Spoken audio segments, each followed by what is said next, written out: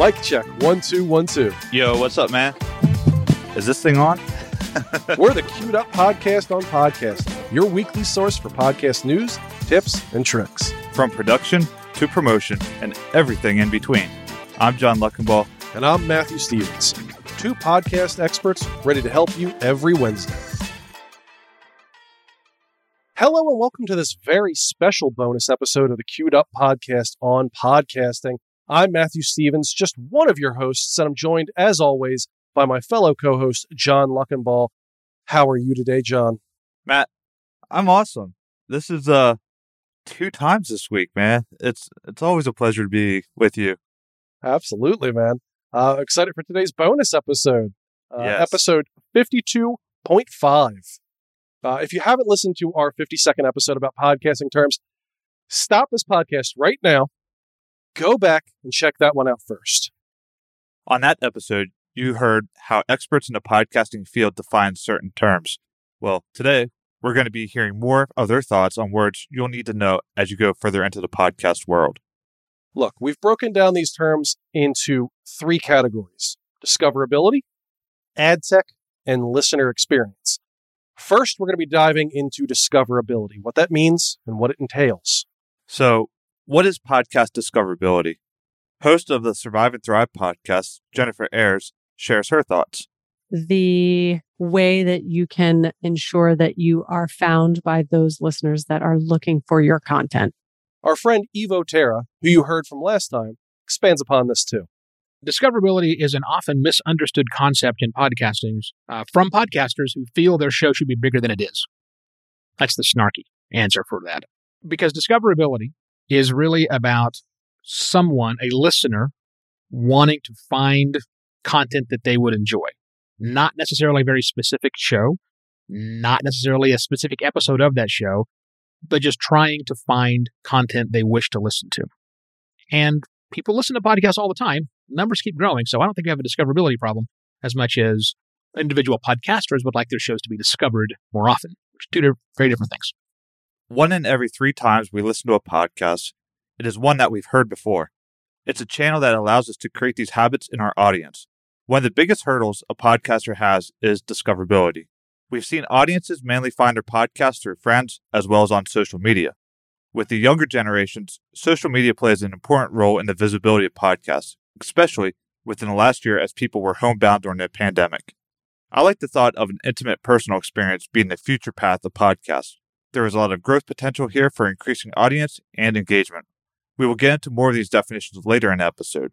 Matt, how much of a role does data play in discoverability? For any serious podcaster, data is the lifeblood of what you're doing. From tracking how effective a marketing initiative is through platform-specific data, to apps like Apple Podcasts relying on certain data points like reviews, unique listeners, and listener habits in its algorithm to determine which podcast should be promoted to its listeners. Platforms allow users to discover the content they are looking for in a variety of ways. Dr. John Sullivan touches on how your platform can help your discoverability. A platform is an internet service that connects people together by bringing them content and by also creating environments where they can access, find, download, and consume content. Jen points out how your platform can be used as a tool. I think of hosting platform when I hear you ask that question. So a tool or technology that provides a place for you to house all of your content for distribution. If you're looking for other ways to garner support, you can turn into a podcast network. Matt, how would you define a podcast network? Much like we've seen on television, radio, and around the internet, a network is simply a company that distributes specifically curated content to its users. That network can create the content themselves, or just be a landing spot to find it, but they're the ones that determine what goes out and what doesn't. A good podcast network helps promote and monetize the podcast under its umbrella.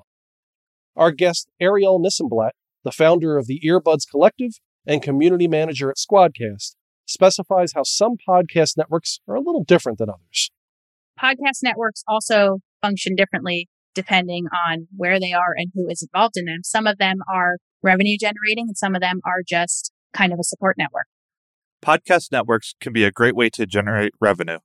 Ariel explains how it can come at unexpected times through what she calls syndication.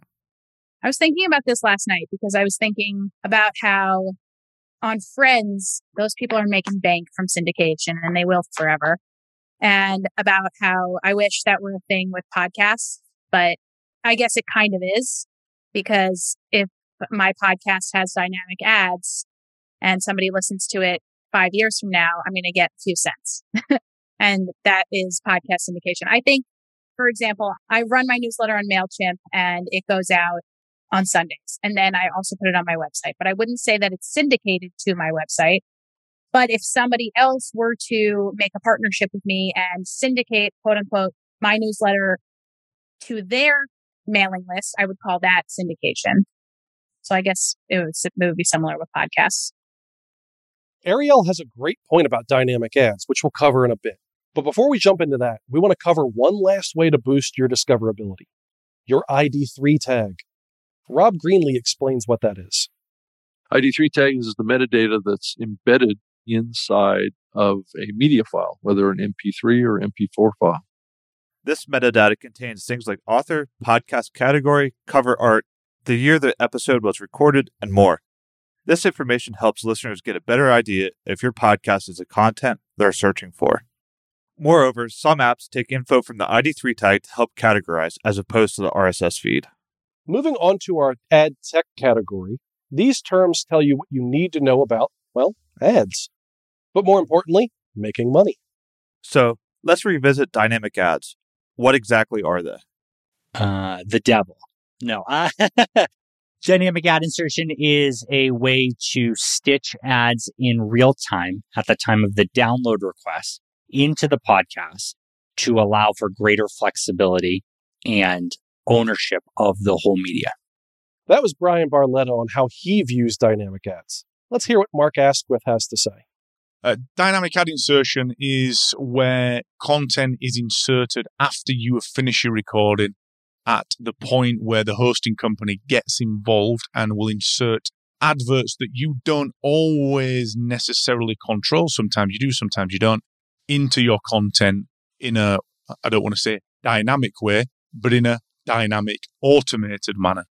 Dynamic ads. I liken them to a bookmark that you can place in your audio files from a hosting platform. These bookmarks allow you to save a location that you can then switch out new ads with. These bookmarks give you a location to easily add and change out ads over time. So when someone listens to an episode from months ago, the ad isn't from last Christmas. It would be updated as you want. The really cool part on dynamic ads is that they don't necessarily have to be ads. They can be used to create and insert dynamic content into your episodes as well. Think a plug to another show on your network, a shout out to your Patreon supporters, or even unique content for target audiences based on location. However, there are other types of ads. Baked-in ads are inserted into the episode during production. Unlike dynamic ads, these can't be removed without going back and editing everything again and creating a mess for yourself. Going a little further into ads, let's talk about placement within the episode. Rob Greenlee defines what a pre-roll is.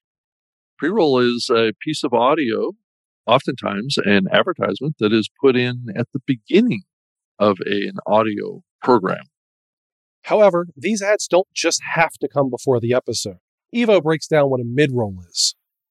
A mid-roll is something that, well, it's not pre-roll, which is a 0, 0, and it's not post-roll, which is the very, very, very end. Mid-rolls can happen anywhere inside of a file, inside of a podcast download. Some advertisers require mid-rolls to happen between not in the first 25% and not in the last 25%, but somewhere in the middle 50%. Others less. Others simply are more pure about that and say, no, a mid-roll is anything that happens after the audio has begun playing and before it reaches all the way to the end. Ad placement is incredibly important when selling ad space in your podcast. Pre-roll ads will often get more ears than those done at the end of your podcast. Of course, more ears means more money too. So, how can advertisers judge which podcast to sponsor? They use metrics like CPA and CPM. Brian tells us what both CPA and CPM means. Cost per acquisition. So that is the dollar amount for every driven conversion or goal that you're trying to drive to with the campaign.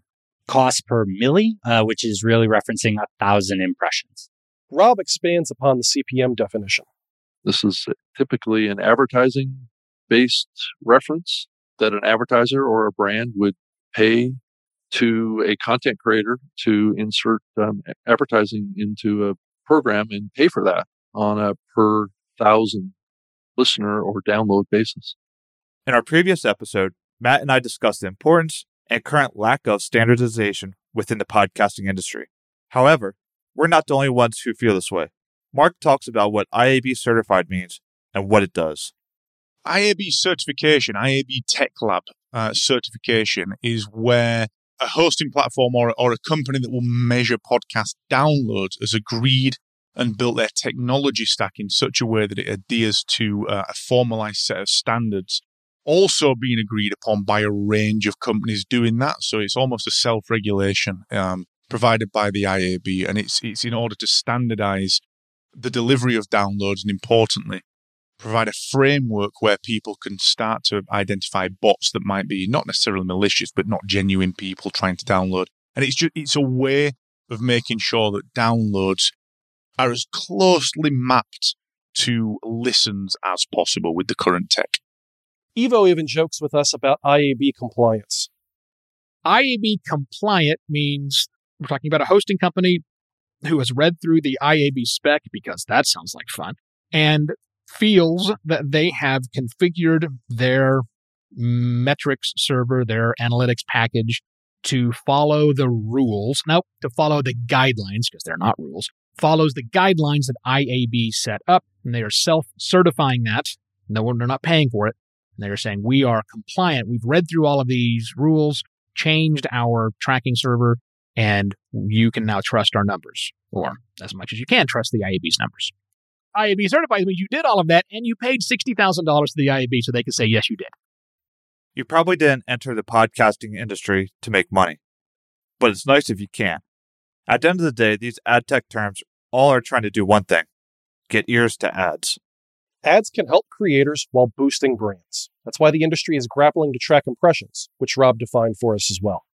That is the time that a piece of audio is heard by a listener, or times.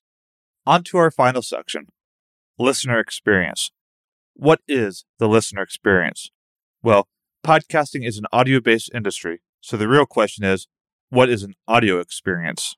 Jen tells us how she views the term audio experience.